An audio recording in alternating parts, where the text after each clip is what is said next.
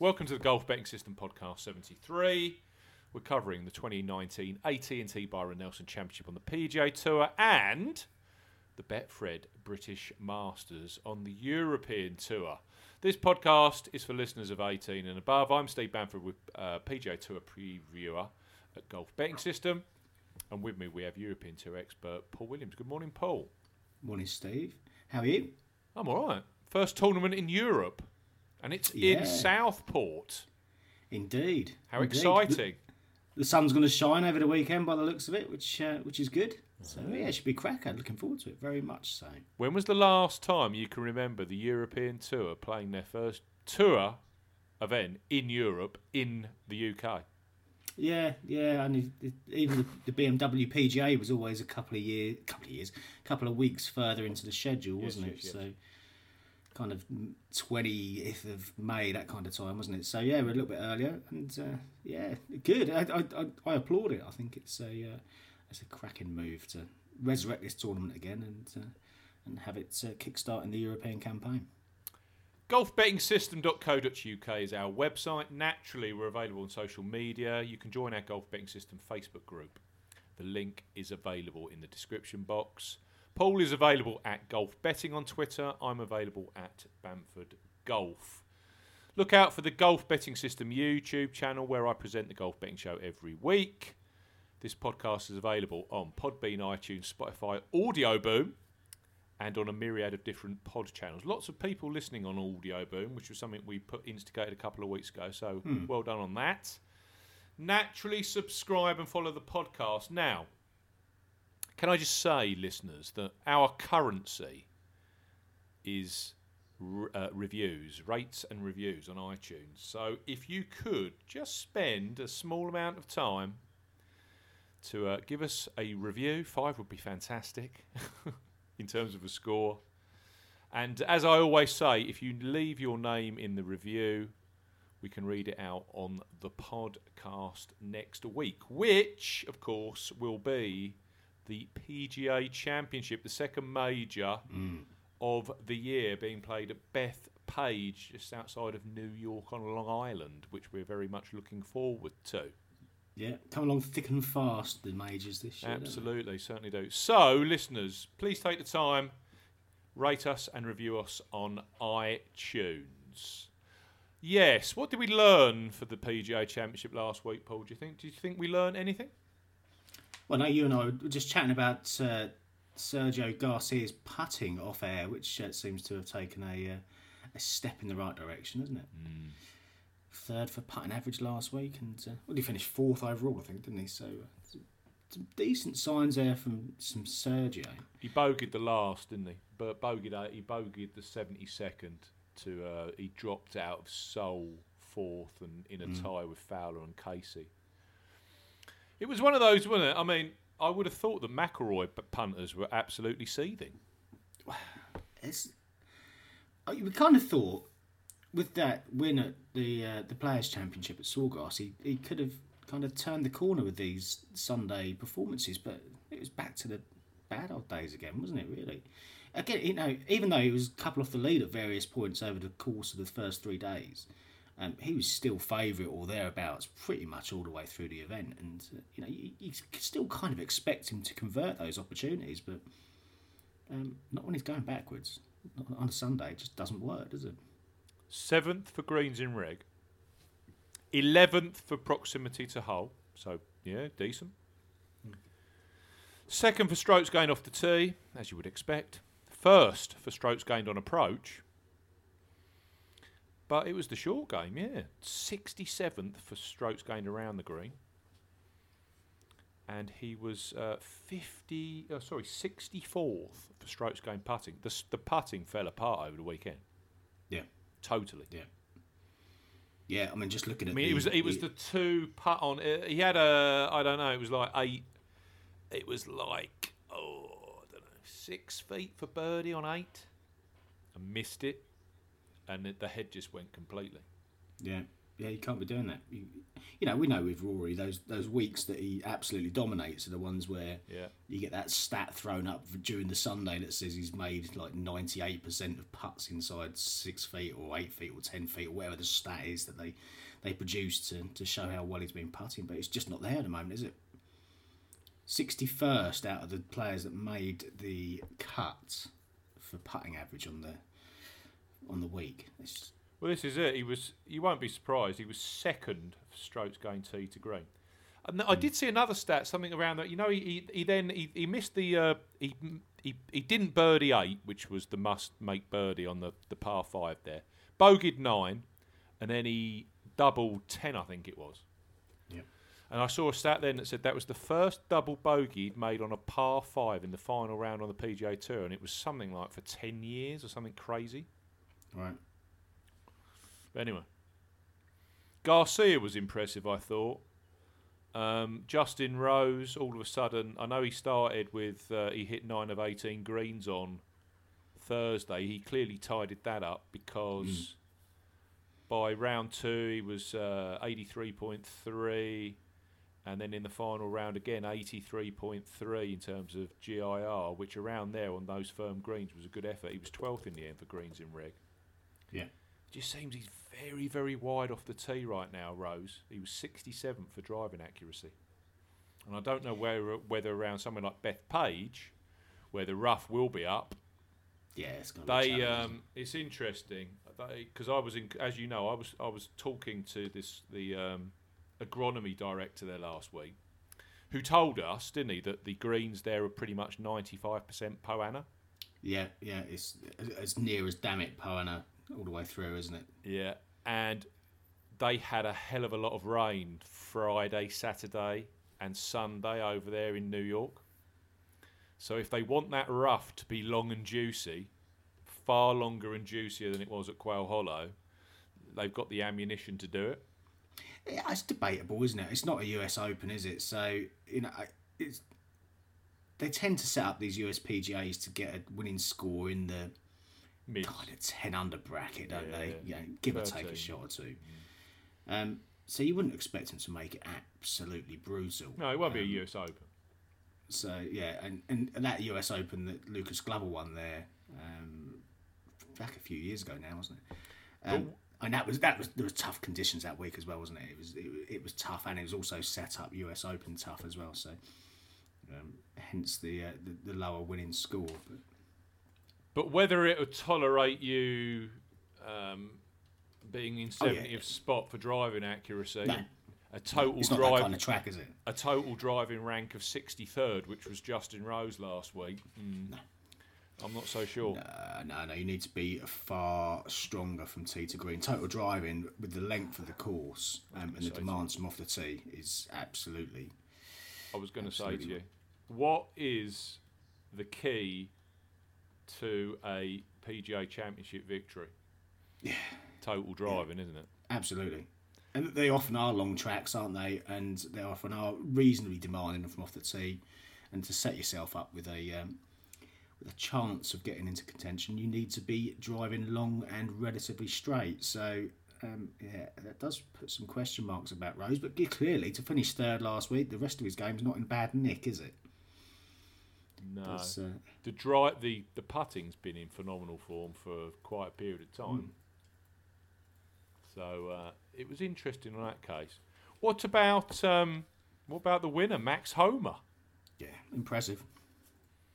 Absolutely. Would you say 500 to 1 he was available in places? He was generally 300s, but you could pick him up. I think it was with Unibet, something like that, for 500 to 1.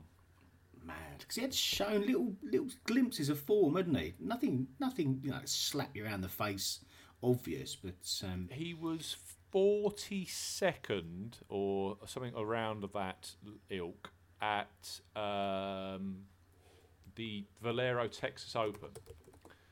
But if you are a tracker of low rounds, which I know that a lot of people are, he had a couple of top 10 low rounds that particular week. Yeah. So, Yeah, a pair of 68s in there, wasn't there? 68 to start, 68 third round. You got it. So, So Yeah, he did show something there. But I whether mean, you know, it's a leap. Yeah, it's a leap of faith to take it. But whether even you're so. going to find the points and the stake to actually find that man in that particular. As I said to you off mic, and this is the difficulty with a lot of these events, and you have exactly the same trouble on the European tour where you get a couple of star guys. So in this case, we had Fowler at 12-1, who you couldn't back. I couldn't back Fowler at 12-1, and sure enough, he doesn't win. Rose was 14, Sergio was 25s, and Casey was 28s. So, and then you think, oh, you know, why didn't I pick one of those? Well, you know, because potentially you're thinking, well, Sergio and Casey aren't the most prestigious winners. Fowler's a ridiculous price at 12s, and Rose has been out of nick at 14s.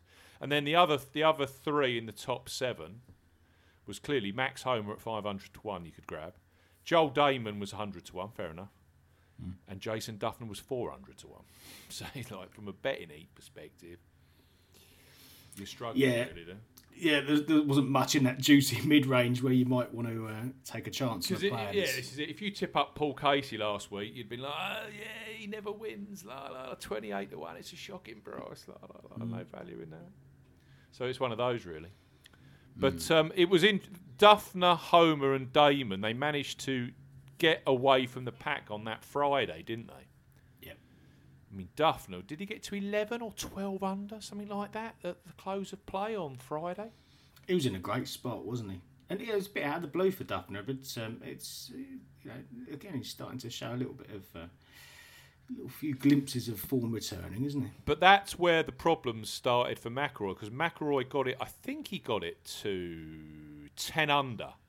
And he was right up with the pace. And again, he was part of that pack that had got away. Then all of a sudden, he doubled the drivable par 4 and then came in bogey. And then all of a sudden, he's 6 under rather than 10 under. And straight away, he's 6 shots back at Duffner. Yeah. Which around a course like that, I don't care what you say, as long as Jason's hitting greens and playing methodical golf, if he doesn't come back to you 6 shots is a big gap around there. Very big gap. Yeah. And it was clearly Homer that just kept chipping away, didn't he? I think it was 71 on the Saturday just to keep that forward momentum going. And his final round was very, very impressive. Yeah, closed it out very well indeed. Can't knock that whatsoever. So, yeah.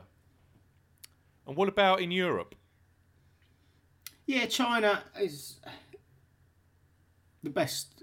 My best selection was Minwoo Lee, who came 14th in the end.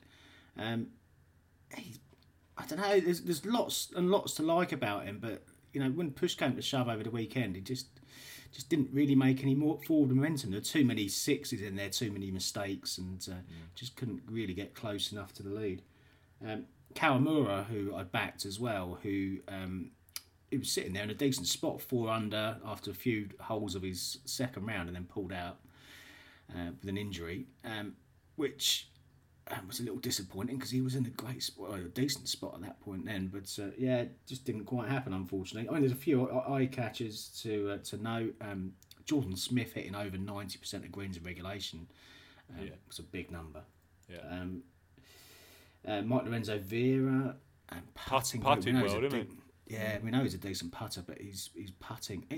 There's got to be a track that's going to work for Vera at some point, and he's going to get himself over that line. Bernd Wiesberger is another one who he's been right off the boil for quite some time now, but he's starting to show a little bit of form. 23rd in India, then 14th last week. There's signs there that and Wiesberger at his best is a very strong player for the European Tour. Interesting to see how he continues to progress over the next few weeks. I mean, the note for me to take out of this is that there's a strong link between this and the Lyonnais Open or the Shot Clock Masters as it was last year, where you've got names that popped up this week that have done well in there in the past. Ashton Wu, Bernd Wiesberger, clearly Mikko Kohonen, who won the playoff, and also the Dutch, which is the venue for the KLM Open last year, or was the venue for the KLM Open. I think they're moving it this year. Again, there's another set of correlation there with the same kind of players appearing on those two leaderboards from last week, and also from the Lyoness Open and the shot clock over the last few years as well. So for future events, that's a big note in the book to take a look at corollary course form when we get to this event or these tracks moving forward. Let's hope they don't move it. Yeah, that's the normal trick, isn't it? Just when you think you've got something to work with going forward, you find the track's moved on. But yes, even so, it does give you a little bit of a starting point whenever there's any correlation to be drawn from those tracks in future events anywhere on the European Tour. So one for the notebook, definitely. The European Tour clearly like taking events there, so they must trust the course and the facilities. Because was that the fourth tournament they've had there, or 5 in the last 6 or 7 years? Yeah, it was, and it was kind of the backup tournament or backup course for the original track that was supposed to be used in China last week. So clearly, when that didn't happen, they could quickly switch back to Genzon, which has hosted successfully these events in the past, with little. Upheaval, they could put the event on quite easily. So yeah, it's hopefully it's something that they can use in the future, and we can dig these stats and form kind of guides out in the future and give us a head start next time round. Right. Do you want to take us through the Betfred British Masters then? Yeah, it's as we said before, it's one of these events that I'm really pleased it's been brought back to the table, because it did look like it was going to drop off the schedule this year. Yeah, it did. Yeah. Sky Sports had resurrected it a few years back when we went to Woburn, where it kicked off, didn't it, with Ian Poulter as the host. Yeah. But their four-year contract had ended and wasn't renewed, so. I remember looking at the original schedule for this year, and there was no British Masters whatsoever. So, fair play to Betfred, who have stepped in to take over the sponsorship for a couple of years, or a couple of years for starters anyway. And Tommy Fleetwood, who had expressed an interest before the event kind of started to look like it was in doubt that he would like at some point in his career to host the British Masters. Has become the host. He's taken it to Hillside Golf Club, which is in Southport, where he hails from. And Tommy's going to be hosting and putting on this week's event with the help of Betfred, who will be acting as the sponsors for the week. So good to see it back on the schedule, or good to see it remain on the schedule anyway.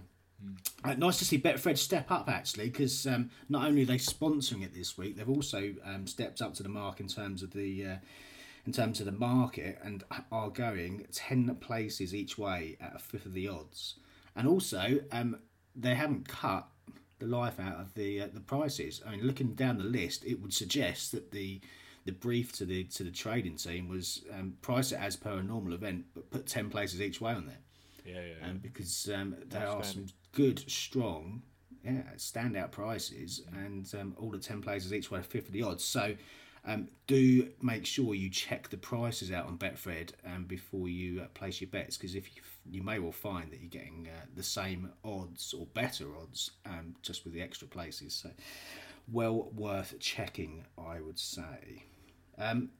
New schedule spot for the British Masters as well as a result of all these changes. So Eddie Pepperell won in October last year, and then we've moved around barely 8 months and we're back to the British Masters again. So not only we're in a new track, we're also in a new time of the year as well. So a few intricacies to consider this week.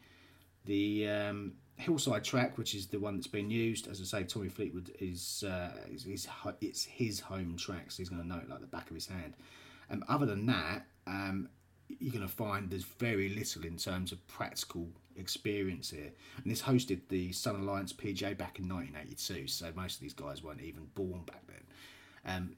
That Sun Alliance was the precursor to the BMW PGA back in the day, so it was quite a prestigious event, but you're not going to be able to draw any form lines or any stat lines from that. 2013 English Seniors Open won by Cole Mason was hosted here.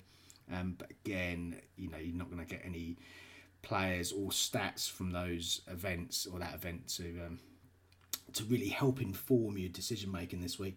And then the 2014 to 2017 Open qualifying was held here at Hillside as well. But again, you're not going to be able to dig into the stats to really get to a point where you can infer anything from those events. So we're pretty much stabbing in the dark here. We're going on spec. So the course is a 6,953 yard par 72. It is built on True Links land. It's on this Gulf Coast where you've got the likes of Lytham, Birkdale. Birkdale's literally next door to Hillside. The 17th hole backs onto the course. So it's literally on the same piece of land. In terms of a links course, there are dog legs. It's kind of a more classical style links track. There are trees on it as well. So there are some interesting nuances with this particular track. Sand dunes, particularly on the back nine, the sand dunes look fantastic. It's going to be a pleasure to see it this week on the TV, or if you're lucky enough to be going, I'm sure it's going to be aesthetically pleasing in terms of a course. Pot bunkers, thick, rough, fescue, the standard kind of linksy fare that you'd expect. But yeah, built on True Links land, so I think you can class this or classify it as a True Links course, even though there are some slight oddities with the trees and the number of dog legs on it. 4 par 5s, all of them under 550 yards, so not particularly long. Lots of 400 yard par 4s and that kind of low, high 300s, low 400 bracket. So a lot of tactical, strategic play, I think, to get yourself in position to attack pins. I don't think it's a particularly a pushover in terms of the course. Looking back at that Cole Mason win, I know we're talking about the seniors, we're talking 3 rounds rather than 4. But he won at 8 under, and I think there are only 7 players who finished under par that week. So it wasn't particularly a pushover that week. And as always with these tracks, it's going to be dictated really. The difficulty is going to be dictated by the elements, the strength of the wind. You're looking at 10, maybe 15 mile an hour winds this week. Particularly up till Sunday. Sunday looks fairly placid, but Thursday and Saturday look the windiest of the day. So I think it's going to be a fair challenge. It's not going to be particularly hot, but it looks like the weather's going to be improving during the course of the 4 days, up to around about 15, so high 50s, low 60s Fahrenheit. In terms of the European Tour, Paul, and the schedule over past years, what do you think? And it's difficult to say, but in your expert opinion, what kind of tracks do you think we should be looking at with tracks that you think will correspond? I think you can look at if you're boiling it down to just linksy tracks, then you could get quite pigeonholed, because you could be looking at the Open Championship, for instance, or the Scottish and the Irish Open, and the attendee lists of those particular events is going to be far stronger than what you're going to see here this week. But I think if you're looking also at the likes of Qatar, which is often classed as as sharing a lot of linksy features, there's a fair amount of correlation between Qatar and a links track. And if you look back, British Masters, Eddie Pepperell, Qatar, clearly won in Walton Heath last year as well. So in terms of correlation, in terms of the event as well, potentially Oman was by the coast, Mauritius by the coast. KLM, I think you can look at KLM Open are the ones that have been held in the linksy style tracks. There are different tracks that have been used over the years, so make sure you're looking at the right ones. But certainly the Dutch that's been used for the last couple of years is an inland linksy style track. So looking at that for some correlation. Even the French Open, the Open de France at the Golf National, that's got some linksy characteristics in terms of an inland links again there. So. And then looking at the events that are held on and around the British Isles, so the Scottish events, the Irish events, the old Wales event, any of those that may hold some correlation in terms of geography as well as course setup and conditions and grasses and all of the different things. I think you could tie yourself up in knots with this, because there would be a number of angles to try and look through, but I think for me, I think it's going to take some strategy. I think it's going to take some links, expertise, and knowledge and understanding. There isn't a great deal of course knowledge amongst the players out there. Some of them will have played it as amateurs because it was part of the amateur circuit in Britain back in the day, for when these guys were going through their formative years. Some of them clearly will have played the Open Championship qualifying as well, but yeah, in terms of tangible experience, there's not a great deal. So I think it is a stab in the dark in terms of exactly how it's going to go, but an interesting one nonetheless. And even you can say the same about the last few British Masters events, because they've generally been played on tracks that haven't been used very often or at all in recent years. And we've had some success there. We picked up Matt Fitzpatrick at Woburn back in the inaugural, or the event that re-kicked off this tournament. So I think you can look at the spec and draw some conclusions and see where it takes you. Interesting. Yeah, I'm very much looking forward to it, I must say. I've ended up with 5. I could have gone for far more, actually.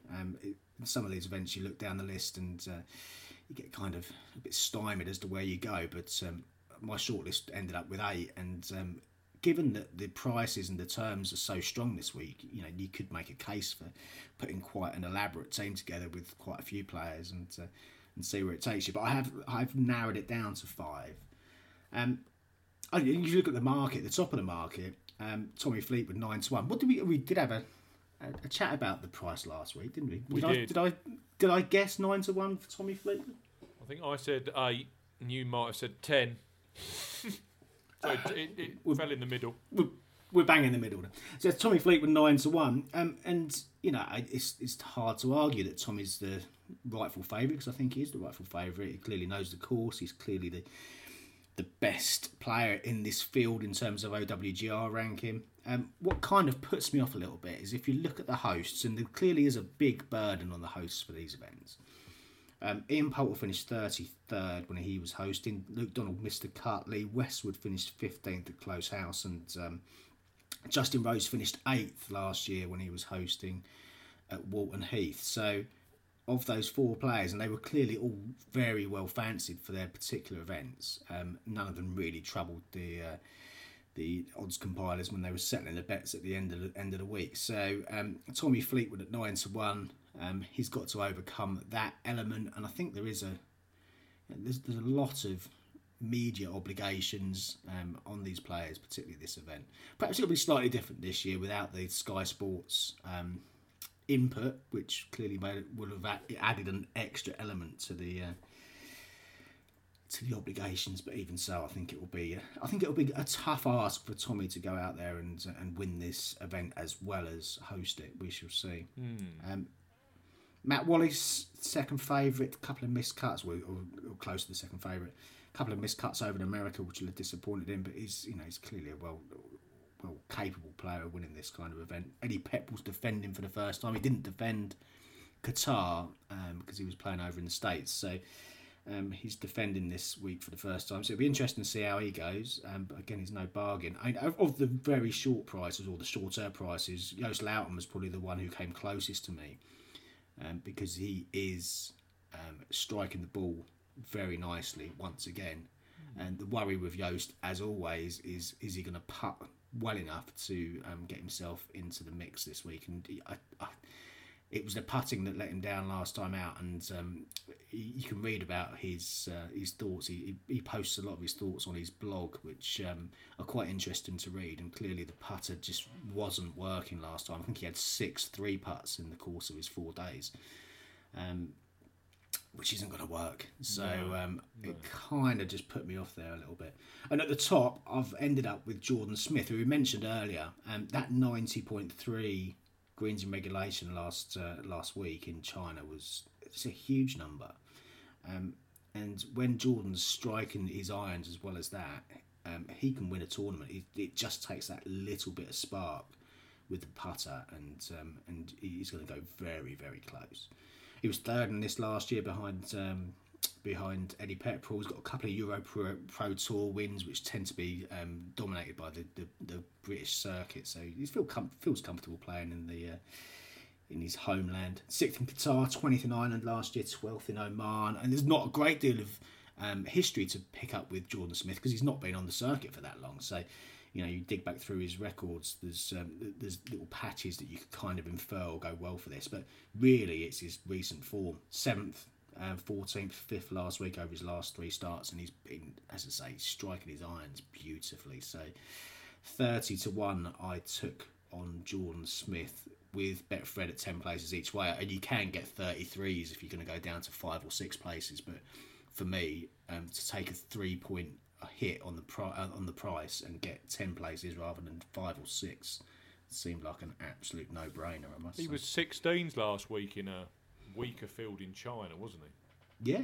And he's finished 5th. I was surprised. I was surprised with a number of the prizes this week, I must say. And sometimes you look at these markets and they look diabolical value, and sometimes you look at them and you just picking players out for fun who could go well at a decent enough price, or an attractive enough price compared to where they've been in previous weeks. Another one, the same kind of argument is Nacho Oliveira. 66-1 he is with Betfred, again 10 places, which I had to take that. I mean, if you're looking for some inspiration, then Jorge Campillo, who won week before last, he very nearly won again last week. He was in decent position. I think he was 2 shots clear at one point. Clearly found some form.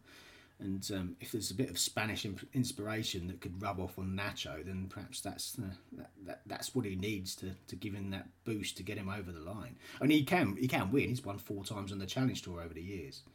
And he's come very close. He lost the playoff to Young and Wang in Morocco a few years back, and Wang was absolutely nailing every putt that week. I remember that, particularly on the Sunday. He lost the playoff again to Scott Hend in Malaysia earlier this year. 3rd to John Rahm last year at the Spanish Open. That Spanish Open had some linksy characteristics as well. I remember. Second, again, you can throw the word links around to a number of tracks, and they're not links tracks, but you can certainly share a number of characteristics, and there were some in that particular Spanish Open track. 2nd to Qatar this year, and 66-1 for a player who's been really knocking loudly at the door over the last few weeks. I was surprised at. I mean, 6th in India to follow that up. He was 6th into Sunday last week before falling away, but I don't think that warrants pushing him all the way out to 66-1. So I was quite happy to take him at that price, I must say. 10th at the Dunhill Links last year as well. There's lots of little pointers suggest that he could go well this week, providing he can brush up on his par 5 performance, which especially when wasn't the best. Especially when we're not dealing with horrible links type 30 or 40 mile an hour winds and temperatures just about over freezing like you can have over in the UK. It looks half reasonable in terms of the forecast. It does, yeah, and with the sun out as well. As you know, it doesn't have to be warm, temperature-wise warm over here to feel pleasant. It's as soon as the sun comes out, it's it can feel particularly good. So yeah, I think he'll go well. I think that price is there for the taking. I must say, 66s. And then I've gone for 3 triple-digit players to finish my team. Richie Ramsey at 100-1. Again, all 3 of them with Betfred. There wasn't a better option with any of the players that I chose, I must say. I just put them all on with Fred. Richie Ramsey 100-1, who's not been in the best of form for the last 18 months or so since finishing 8th in this event, back at Close House. But he managed to scrape his card in the end last year, 114th spot, so he was almost into extra time with that, and finished 11th at Valderrama to just about make it through for this year. But perhaps that will buck his ideas up a little bit. Found some form last week in China, and he was waxing lyrical on Twitter about how well he'd played from tee to green, and that bore itself out in his stats as well. Was burning the edges as well, and could have finished far higher, I think, if a few more of the putts had dropped. So seems to be in a kind of chipper mood moving forward. And if you look at his stats historically, again, he's the best of his form tends to have come around the British Isles. So 4th and 2nd at the Dunhill Links, 6th at the Johnny Walker Championship in Scotland, 6th at the Scottish Open, 10th, 9th and 2nd at the Irish Open, 10th in Wales, 9th at the BMW PGA. There's lots to like in terms of his form on and around the British Isles over the years. So should feel comfortable, should feel in decent positive form heading into this week for Richie. The final two at 150-1. Ashwin Wu, who we picked up at the Dutch, we were talking about the KLM Open last year. He was 125-1 for that week. He'd finished 6th the week before and shown some really decent form with the putter. And he's one of these players that just often gets missed out by the bookies. He's kind of further down the list and just doesn't get considered. So that was a lovely coup to pick him up for 125-1 winner last year. 150-1 this week. He finished 5th last week. He was in decent position all the way through. Again, putted particularly well. 5th putting average, 4th for total putts.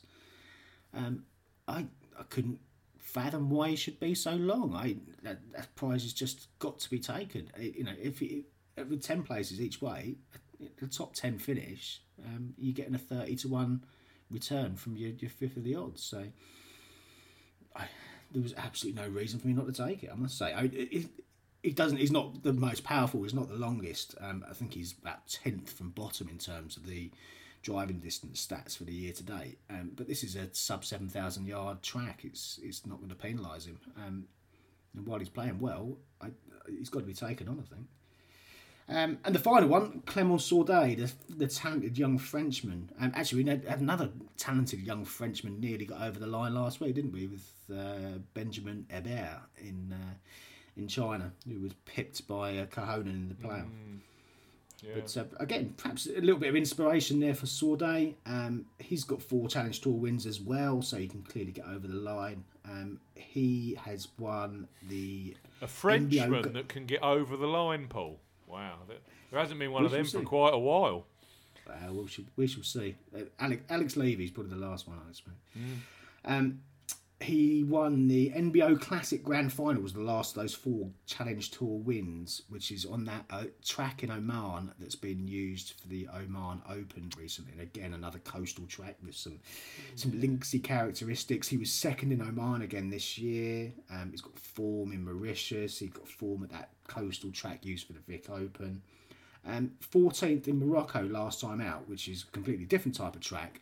But given that his best form tends to have come on these coastal layouts, finishing 14th in Morocco, and that was a huge personal best for him because he's missed the cut badly both times that he's played it previously, suggests that his game is in pretty good nick all round. So, again, 150-1, again with 10 places, again, I could see no reason not to take him on. The 3 that didn't make the final cut, which, if you want to back those guys just to fully wind me up when one of them wins, Joost Luiten, who I mentioned, Eric Van Rooyen, who I think could go really well this week, and George Coetzee, who I have vowed never to back again, but I came pretty damn close to backing him this week, I must say. He got engaged over the last few weeks. Went back to South Africa, had a bit of time out, did a bit of fishing, got engaged to his lovely young fiancée. Seems to be in really positive frame of mind. He'd been playing some decent golf before the break as well, so I wouldn't be remotely surprised to see him up there. He might be a first round leader bet for me. Is he hitting some greens, is he? He's hitting some greens, he's putting well. There's a lot to like about him. He led this event in 2017 after the first day. My concern with George, as always, is what happens on a Sunday. And that is where the frustration with me having backed him in the past tends to come from. But on a Thursday, he can perform. I would like to see his tee time. I'd like to see what price he's going to be for the first round leader market. I think that may well be where the money goes for me on him, but I couldn't quite pull the trigger in the outright market. So we shall see. It's interesting, isn't it? Yeah. He's a decent price, 90-1 with Unibet, or 70-1 with Betfred on the 10 places. Yep. Yes, he's sorely tempting, but you know how it goes with me when I back George. He's usually too clear with two to play and then doesn't even place, which is a source of perennial frustration. But perhaps the Thursday markets are the ones to attack with him this week. The player you mentioned earlier, actually, I think seemed to be a reasonable price, is Bernd Wiesberger. 55-1 with the 10 places. Yep. And you were going through some key tracks, and I was just searching away while you were doing that. Third in Qatar. Yep. He's a winner at Le Golf National. Mm-hmm. And if you go to the Dutch at the KLM Open, he's finished 2nd and 9th there on his last 2 visits. Yeah. 4th and 7th at the Alfred Dunhill Links, his last 2 appearances as well. And as you said, just started to show some life, didn't he, in China? 68 over the weekend to jump from 31st to 14th. So, yes, unlikely to win, I grant you, but potentially at a 55 each way spot, top 10, I think there's probably worse bets out there than Bernd Wiesberger. The putter's starting to just warm up ever so slightly for him, which is clearly the problem. It tends to be, because when he's playing his best golf, he's metronomic. Proper greens in, he's like a Jordan Smith, isn't he?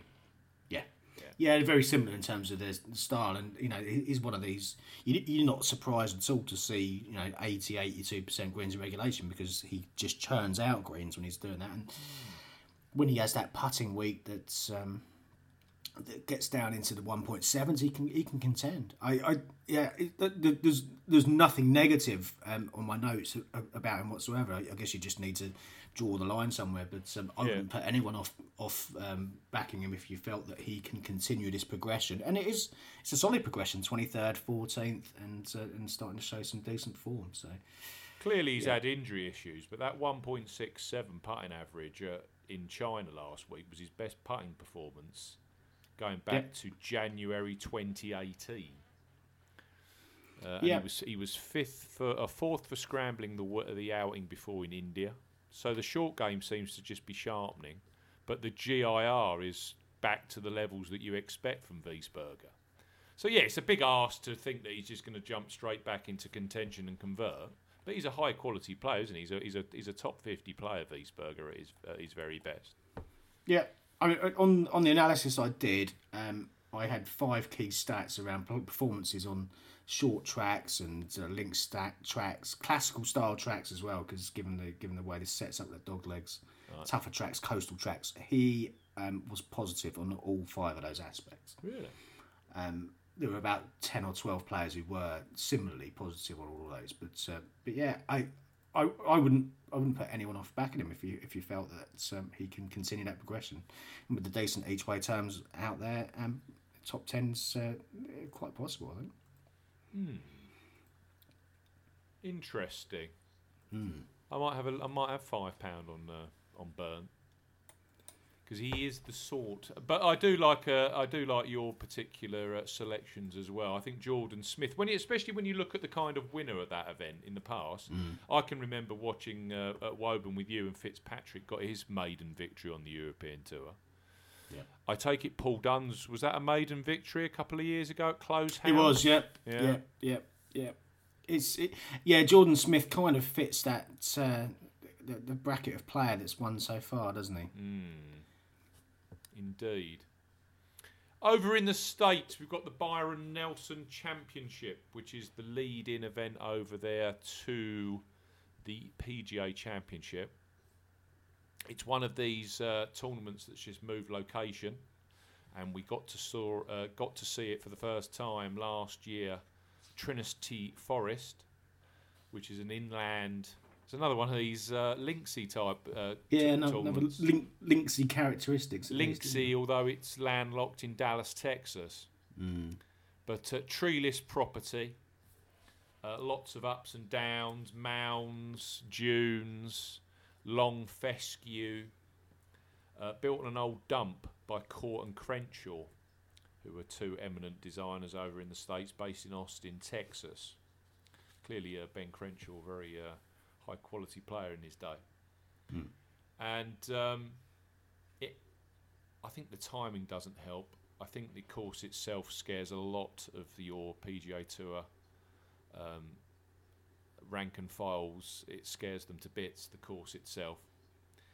So this week we have in the house Brooks Koepka, who loves to play the week before a major, Hideki Matsuyama, Jordan Spieth, Aaron Wise, Henrik Stenson, Patrick Reed, Mark Leishman, Brandon Grace, Killer Keith Mitchell, and Sung Jae Im. They're at the top of the market. That in itself tells you it's a pretty weak heat. Yeah, it thins out quite quickly, doesn't it? It does thin out quite quickly, and I often go to the bottom of a of the betting to we've got Chris Blanks, Smiley Kaufman, Will Mackenzie, Chad Collins, Joey Garber, John Chin, who I know very little about. So yes, it isn't the strongest. I think if you had any kind of status this week, you could get in the field effectively. I loved the course last year. It was one of my favourite courses. Really, really enjoyed it. I think a lot of the reason I enjoyed it is because I was on Brandon Grace, who finished like a train on the Sunday. But the fair, I mean, this becomes quite clear when you just talk about some of the elements. The fairways are international airport wide. They're like landing strips. Proper wide, aren't they? Oh, they're 50, 60 yards, aren't they? Yeah, it's Kapalua, effectively. It's Kapalua without the huge undulations, but in terms of the sort of the diving hole element. But I think there's a lot of correlation between Kapalua and this course, and you can almost see that in the fact that the course was clearly designed by the same people. Yeah. And if you look last year, I mean, Aaron Wise won, who was on a tear after finishing second at Quail Hollow, but I don't think it's one of those courses where you can be one of the most flagrant drivers of the golf ball and be competitive, because you're going to be on the short grass far more than you ever are any other tournament. It was interesting last year. I mean, listen to some of these numbers. In terms of the driving, the average driving accuracy was 80%. Yeah, that's mad, isn't That's crazy. So flagrant off the tee is not an issue. I think it just longer drivers are at an advantage, undoubtedly. But last year with the results, Mark Leishman second, Brandon Grace third, in a tie with Killer Keith Mitchell. And then below those, we had Jimmy Walker, who was right up with the pace the whole way through. Adam Scott, Charles Howe III. Those are players that have got an excellent resume by the coast. Key statistics last year for this tournament are interesting as well. Clearly, we've only got one renewal to work from, so it's a very small sample size. But if you just take Wise and Leishman, who dominated, driving distance 21st, accuracy 7th, greens in reg 5th, proximity to hole 10th, scrambling 23rd, putting average 9th. If you look at it from strokes gain perspective, off the tee 6th. So I think you've got to be an aggressive driver here. 13th for approach, 41st around the green. The greens here are huge, 13,000 square feet, and a couple of them are shared. So there's got St Andrews connotations. Yeah. Tee to green 11th, but putting was 4th. So a good putter was pretty essential around here. It just feels to me like a longer hitter who has a decent pedigree on coastal courses or inland links courses, which you were mentioning as well in your particular rationale. Yeah, you can get some correlation from. It's just those characteristics, isn't it? It doesn't have to be a true linksy test, I don't think, to draw that correlation. But some of the guys just react with the, when they see those kind of aesthetic surroundings for these tracks. Firm and fast as well. This course, they clearly, fescue wasn't an option down in the south of Texas, which gets rather hot in the summer. So Coore and Crenshaw very cleverly brought in zoysia grass, and that is the same kind of grass that we saw, or we see every year in Memphis at the St Jude. Yep. Played at TPC Southwind. It's the same kind of grass they also had last year at Bellerive for the PGA Championship, which Brooks Koepka won. And Koepka's also finished second at Southwind, so I can see a rationale behind Brooks Koepka. Whether you could back him on the basis at 6-1 that he's going to win the week before a major, I don't know. I leave that to people's decision-making capability. But Koepka, for me, on that basis, was a no. And there's this absolute addiction at the moment to Hideki Matsuyama, who I'm seeing as short as 12-1 this week. And he's not showing a great deal, is he? Apart from just, I don't know, he did exactly the same as he's done recently. He started quite well in Quail Hollow. I saw him banging a nice 9-footer for par. The par looked good. I think he was 2 under at the time. And then next thing I looked at the leaderboard, he was 3 over. Yeah. It's not screaming at you at 12-1 to back him, is it? No, especially on a kind of inland links, I call it faux links kind of golf course. That doesn't shout Matsuyama to me anyway. No. Bermuda grass greens, we've had this discussion many, many a time. No, a strong ball striking test for him when he's striking the ball well, and he can lap the field, but he's not in that vein of form right now to justify, I don't think.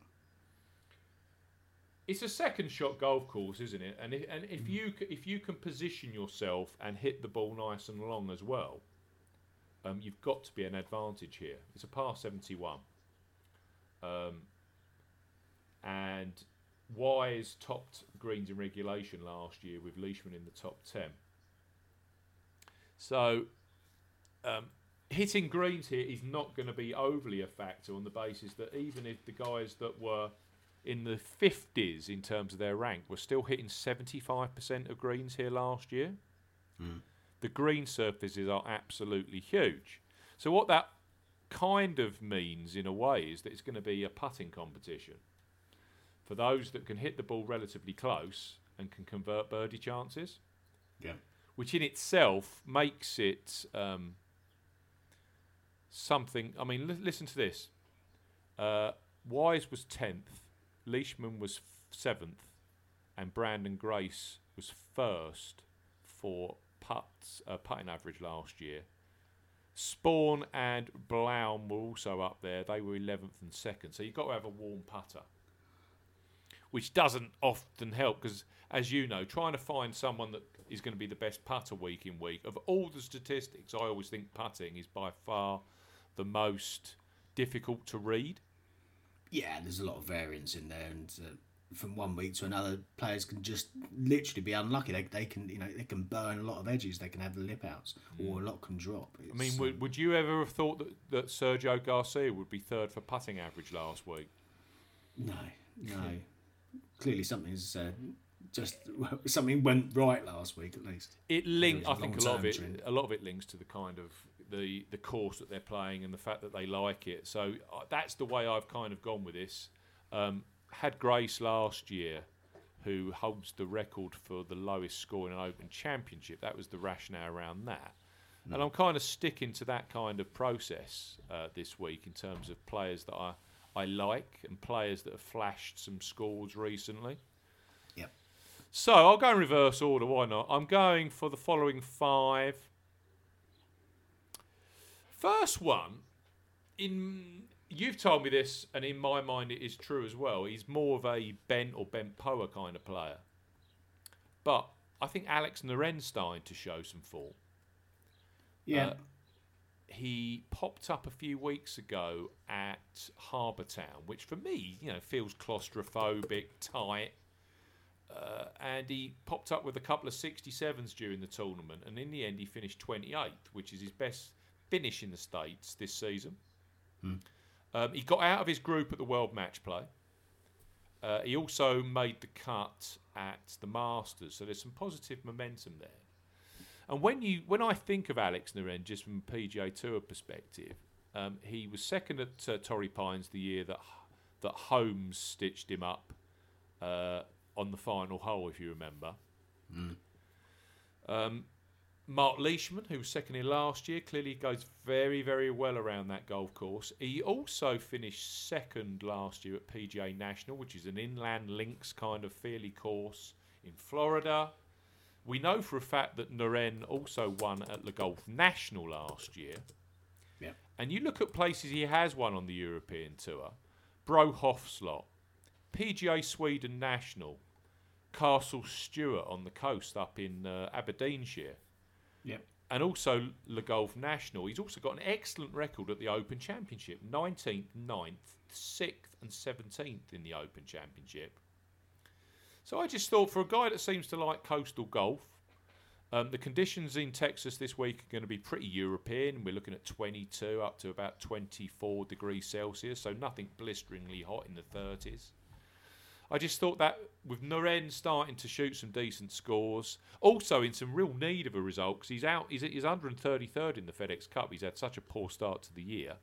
But he mentioned in South Carolina last time out that he's found something with his swing. He's more comfortable with his game, and that the confidence and the scores are starting to come his way.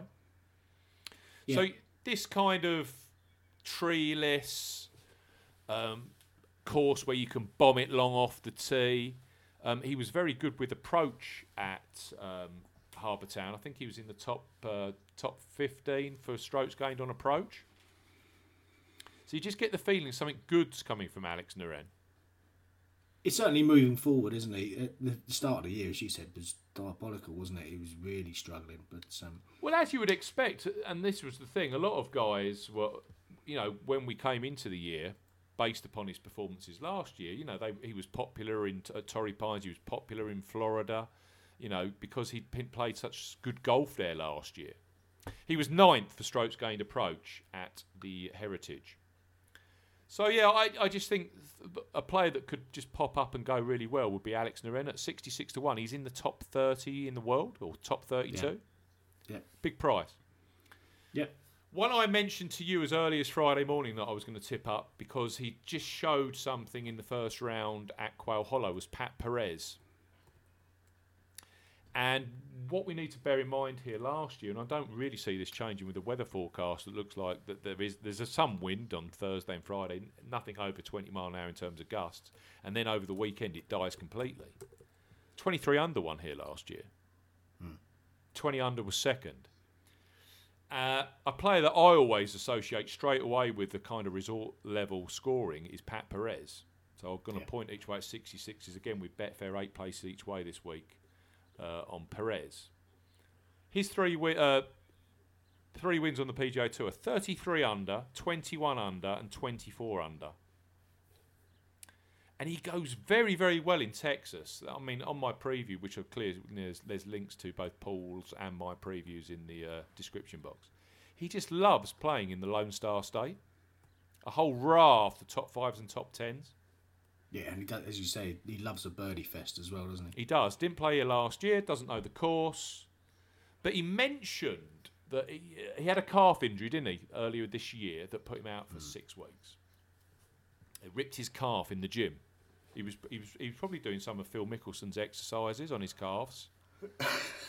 And I've got a message for Phil. He needs to spend less time on the calves and more times on the short game from what I saw last week. I'm sure he'll be listening to me.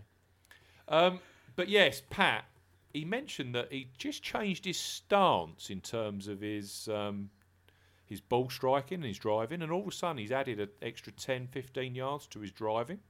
And he said that he actually was He drove the green on 14 at Quail, which was the first time he's ever done it. So I just thought that little bit of confidence that he's clearly got now with the length of his game, the driving of his game, the fact that the fairways here roll and roll and roll, that links kind of feel to them. I think he's going to absolutely love this course. And interestingly enough, if you're looking for a core Crenshaw positive player, his last two performances at Kapalua have been outstanding. He's finished in the top 5 at Kapalua, his last 2 appearances. Yeah. Again, we know what Kapalua is all about. It's low scoring, yeah? Yeah. And as you say, the fairways are very, very similar to this in terms of the way they set up and the width. They're just huge, aren't they? He doesn't tend to win off of much form either. I remember when he won that second tournament at the Mayakoba, which, as you know, is Coastal Golf Course in Mexico. I think he kind of got something like 40th on his return from injury. He was 7th in Las Vegas, flew straight to Mexico and won. So the fact that he was right up in the mix, he went out in the second last group with Joel Damon last week. I think Perez has got a lot of momentum going his way. I would not be surprised to see him win this at 66s. Another one that's been playing some really nice golf of late was third. That kind of price there reminds me of what you were talking about, Nacho Elvira. We've got a guy here that finished third in the PGA Tour about 2 weeks ago, and he's at 60-1, Scott Piercy. Yep. Point each way, 8 places each way, again with Betfair Sportsbook. Piercy, 15 under, 17 under, 19 under, and 22 under are the scores that he's pulled together for the 4 victories that he's had. The last one, we need to just put an asterisk against that. That was when he partnered Billy Horschel in New Orleans last year to win the. But it just tells you he loves a resort golf course.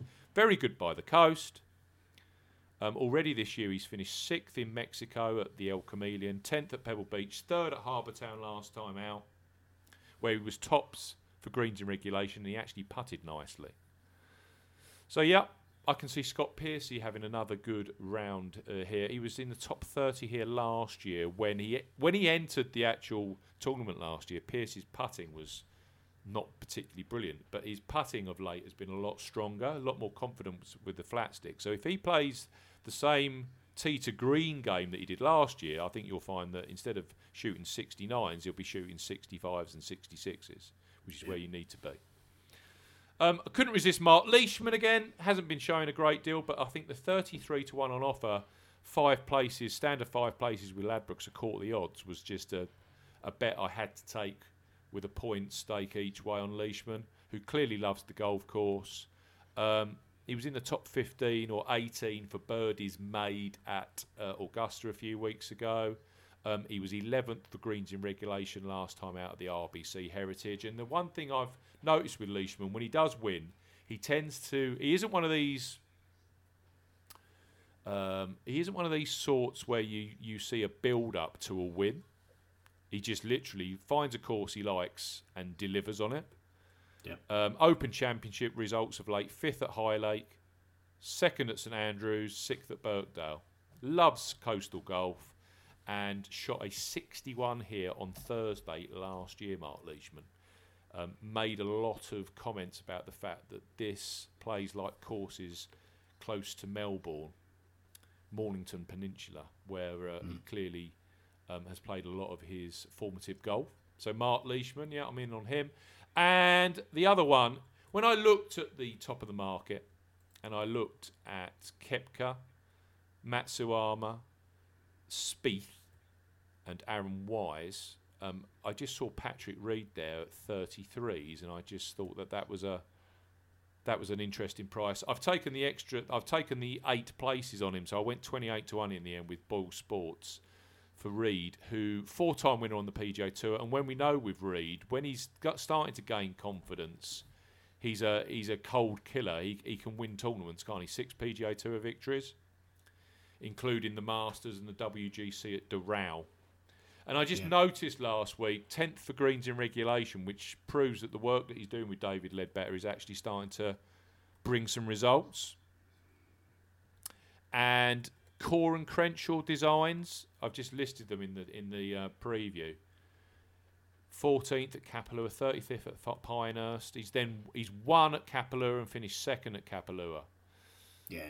14th at Chambers Bay at the US Open. So he clearly gets on with these Core and Crenshaw designs, the characteristics, the way they look, the way they play. We know that he can bomb it. We know that he can be a little flagrant off the tee. That won't matter a jot around here. But if he does hit some greens, we know that he's a very, very strong putter when he's towards the top of his game. And on the basis that he mentioned after the first round at Quail Hollow last week that all of a sudden, that now that he feels that he's got control of his golf ball from tee to green a lot better, he's feeling that the putter will start to warm up because there's less pressure on his putting all the time. I think Reed could be a real danger this week. So I've gone 2 each way, 28 to 1, 8 places with Boyle Sports on Patrick Reed, Captain America. So Patrick Reed, Mark Leishman, and then some bigger prices: Piercy Perez and Alex Noren. Yeah, I think that Kapalua link for Reed is very strong, isn't it? And as you say, his short game on and around the greens is usually really good, but when he finds that form with his long game as well, he's a dangerous beast. He's a beast when he's going to be finding a lot of putting surfaces this week, hopefully. Anyone? Yes. Who are you on this week over in the States? There's two that caught my eye. One I've played outright, which is Sean Stephanie, or Stefani, who was 13th last week, and a couple of decent rounds in there, 65 in round 2, 67 in round 4, which was the joint best of the day. He was 11th here going into Sunday last year, and a lot of his stats seem to be trending in the right direction for me. His GIR's trending positively, his putting's trending positively. He was 5th for putting average last week. And he does like a low-scoring test, Sean. Yeah, and he's Bermuda positive. Yeah, exactly. 5th in Houston in 2014 at the Shell Houston Open.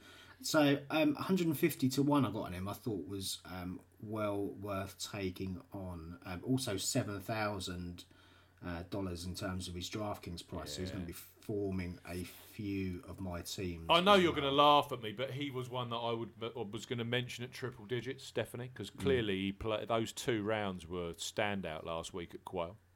Yeah, exactly. I think he's worth taking on at that price.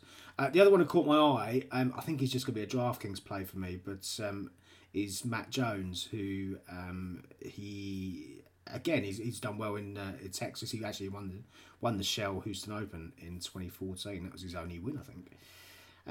13th last year, 3rd going into Sunday. So found some form on the track. But in terms of how to play him, I mean, he's made 8 cuts on the trot, so he's a kind of staple DraftKings player for me, rather than potentially backing him outright at circa 80. There's a little bit of 100 to 1. He's been well marked, Jones, hasn't he, with his Australian background, his Australian Open victories, on these kind of linksy firm golf courses in his homeland. Yeah, exactly. But that's a great price for DraftKings. Yeah, 7.5. So I think he's a strong play for that. But I do have concerns that he'll end up finishing like 9th or 12th or something like that. Yes. He hasn't got a great deal of fortitude when he's in the mix. No. But again, look at these. Look at this run of form he's been on. These 8 cuts. So he was 12th going into Sunday the Honda, 12th into Sunday at Valspar. He led the Corrales after day 1. 7th going into the weekend. 8th going into the weekend at the Texas Open. So he's been, in and around the mix for a number of weeks now without really getting towards the top end of the leaderboard. So, I think he's more of a DraftKings play for me. But equally, don't be surprised to see him up there at some point during the course of the 4 days. But in terms of outright bets, Sean Stephanie, 150 to 1 for me. I didn't dislike Troy Merritt this week either. He's a funny sort, Troy Merritt. Difficult player to call. But he played outstandingly well at the RBC last time out. Yeah. There's a few with form over the last few weeks that have kind of just dropped off the bookies' radars a little bit, which is good to see. And you've obviously got this pre-major factor to build into this week, and other boys at the top of the market going to be giving it 110%. Do you think that Killer Keith Mitchell will be popular at 40-1? He's a difficult one, isn't he? Short, isn't it? It's too short for me. But yes, clearly he's proven that he's capable of performing at this kind of level. Don't know. You could make a case from either way, couldn't you? The other one who came relatively close for me, and it's a player I know that you've been interested in the past, but his price wasn't quite as big as I'd want it to be. Is Peter Malnati. Bermuda grass. Loves a resort golf course, and on a golf course here, where actually you're struggling not to be on 3/4 of the greens. I think he's a danger. Yes, 175-1 available, 8 places each way with Betfair Sportsbook. Yeah, and when he's playing well, he can putt particularly well, can't he? Oh, he can. And actually, there's been a few outings recently where Malnati has done things where you sort of raise an eyebrow. You think, oh, that's not really Peter Malnati. I mean, he was 16th at Harbour Town, 23rd at the Texas Open. I mean, that Texas Open and that Heritage, they were both played in quite windy, low. They weren't resort level golf course scoring affairs at 22 under. 9th in Zurich where he buddied up, and then sure enough he goes to the Quail Hollow, a classical golf course that's never going to fit him, and he misses the cut. Missed the cut. But actually, I could see Malnati just popping up top 10, top 20, something like that. Maybe even sneak an each way place. Yeah, and if you look at his raw stats, he hasn't hit 60% of greens in regulation for his last 7 outings. So he's been in the 50s every single week. Now, that tells you that his irons aren't quite there, but it also tells you that he's going to a track where the greens are absolutely enormous. And his putting is top notch. Yeah. So I can see a logic. I can see an element of logic with that, because if he does hit if he's on the average or close to the average for greens in regulation this week, then he's going to be a better putter than the average, and he could outperform his odds. He was in the top 10 for birdies made at the RBC, which for me isn't his kind of gig. But I guarantee that one thing might happen. Well, might not. I reckon that Sam Burns will come and burn both of you and me this week, and thousands of punters out there. WDs after round 1 last week, and we'll be sitting here Friday going, "That's Sam Burns."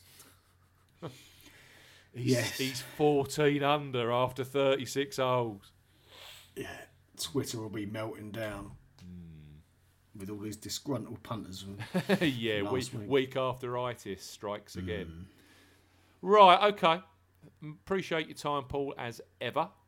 Yeah, best of luck this week. We're back on Thursday. We're back with Barry on Thursday to do our PGA Championship preview podcast, which will be out either Thursday evening or early on Friday. And then PGA Championship podcast will be out next Monday. Very good. All good. Thanks for your time. Yeah, best of luck. Yeah, best of luck to you, and thanks to you guys listening at home. We will see you again next week. Goodbye.